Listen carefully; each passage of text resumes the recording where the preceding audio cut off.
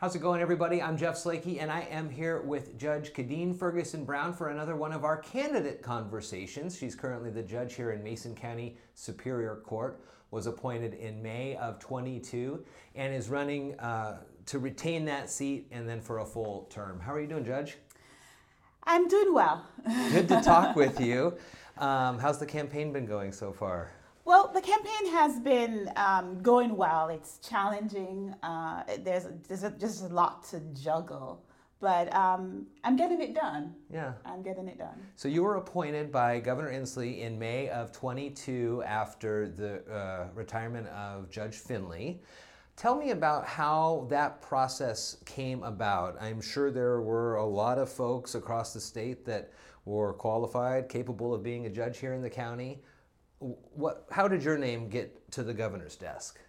Thank you. So, Jeff, the appointment process is you have to complete this comprehensive application that asks you about your trial experience, your legal experience, your community involvement. It also asks you for references and recommendations and bar evaluations and stuff like that. So in completing that application, you also have to go around and complete a couple interviews with different bar associations so that they can rate you and say whether or not you're suitable for that position.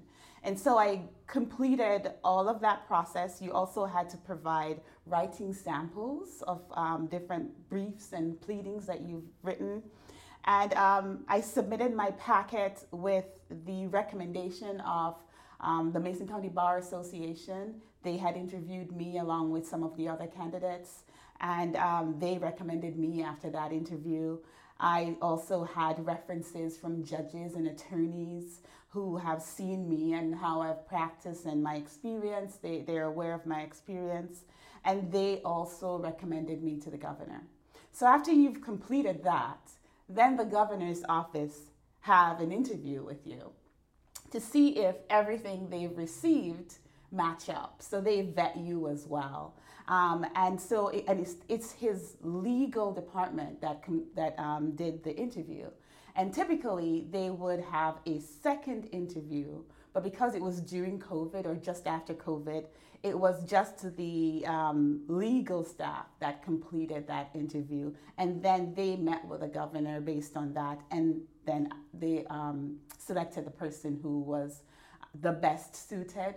And I was the one who got that appointment. Very interesting. That's fascinating. And now you're finishing up Judge Finley's term here, and then that's where the election between you and the other candidate, Dave Stevens, moves forward from there. Very cool.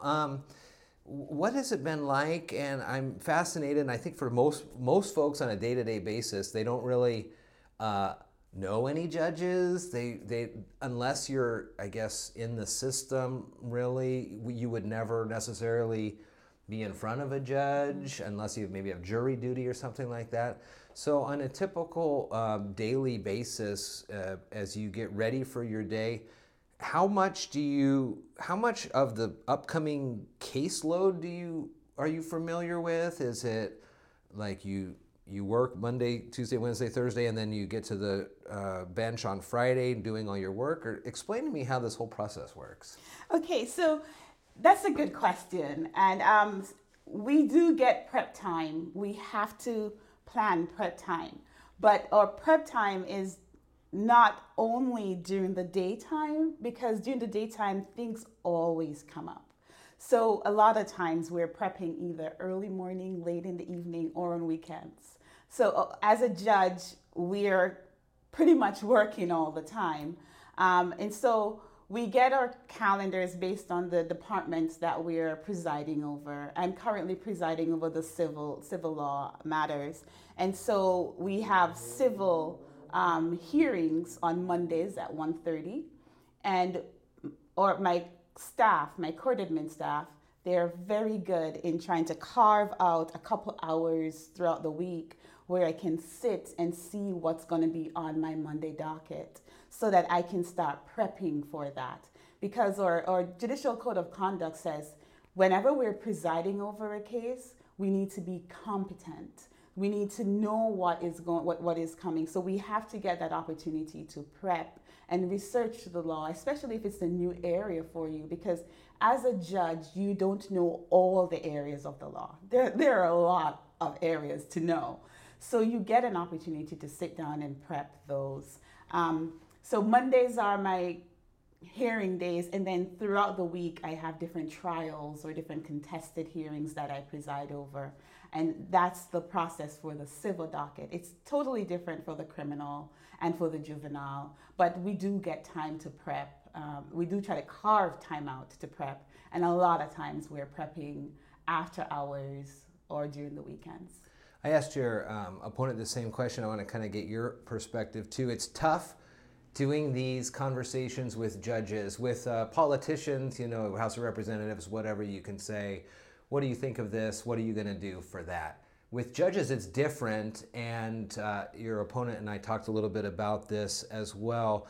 But why is it important that you don't, show your hand is a phrase that I've heard before when it comes to judges out there, so you can have that independence? Is that what is that what the reason is on this? That's part of it. As judges, we need to promote public confidence, right? That people who come before us are going to get a fair trial. And the way in doing that is where we put aside our opinions or biases, we put aside our beliefs and stuff like that, and we only take into consideration what's presented and then apply the law. If we did it any other way, it would be based on who the judge is. It would be based on my thought process and what I think is moral, right? But we can't do that because we have people having different beliefs. So we have to be able to put aside that and take the parties when they come into court before us, hear their arguments, listen to the presentation, review the facts of the case, and then line it up with what the law says. And that's how we make our decision. So the Judicial Code of Conduct requires that everyone who comes before us have a fair and impartial hearing. And in order for us to protect that and to have and allow for a fair and impartial hearing, we are limited or restricted on being partisan. We're restricted on talking about cases that are pending. We're restricted about talking about controversial issues because then, like you said, you're showing your hand. And so someone who may not be on the same page as you, they're not going to feel that they're going to get a fair shake when they come into your courtroom. And that's the reason why those rules are in place, to kind of ensure that people can have confidence when they enter our courtrooms that they're going to get a fair shake. One of the things that judges do have a little bit of their own discretion on are the sentencing guidelines and sentencing and things like that. Talk to me a little bit about your thought processes when it comes to minimums, maximum sentencing, alternative sentencing like drug courts and veterans court, things like that. So, while we do have discretions, our discretions are within a certain limits, right? And so with the sentencing guidelines, you are given, based on the type of offense that the person was convicted of, you're given various ranges that which you can sentence the person for confinement. And then you're also given the opportunity, if the person meets the requirements that are set out by the law, to make them eligible for alternative sentencing, you can consider that as well. So for me, if someone is not eligible for alternative sentencing, they're going to get the sentencing based on what the sentencing guideline says, because that's what the law requires of me. Where someone is eligible and that person wants the opportunity to go through alternative sentencing, such as therapeutic courts or the mental health offender sentencing alternative, then we go through and we look at what does the person meet the eligibility, what is the victim input. We also have some screening that takes place, and we see, will this be appropriate for this individual? And if all of those answers are yes, then we order that alternative sentencing. I have presided over therapeutic courts, and I've seen where it works. And I've seen where people have been in therapeutic courts and didn't complete it, didn't get to graduate, and they ended up having to go back and serve their time in total confinement. These are all tools that are given to us as judges as to how we can ensure that justice is served in each situation. And it may look different for some people because that's what the law allows for. And so we have to follow the law and ensure that when we are carrying it out, we're not carrying it out based on biases or based on favor or based on party affiliations or anything like that. We're carrying it out based on the requirements of the law. How do you run your courtrooms? What do you what do the lawyers get away with? What don't you let them get away with? Well, one of the things that I've heard so far is that I run a really well-mannered courtroom. My opponent in the candidate, I think it was candidate in the park, commented on the fact that he admired the way I run my courtroom. I believe that respect is necessary and communication is necessary. And so for each of my dockets that I have, I try to communicate to the parties what I'm expecting of them.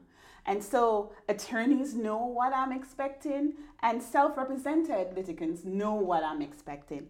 I believe once that is clear, people do what you're asking of them.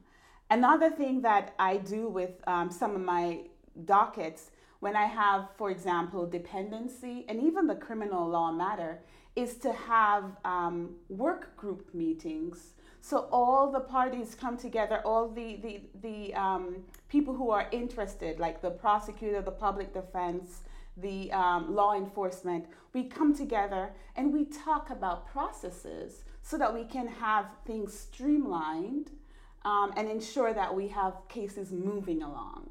So I like the way I do my courtroom. I have gotten very good feedbacks from attorneys and from self-represented litigants in my courtroom.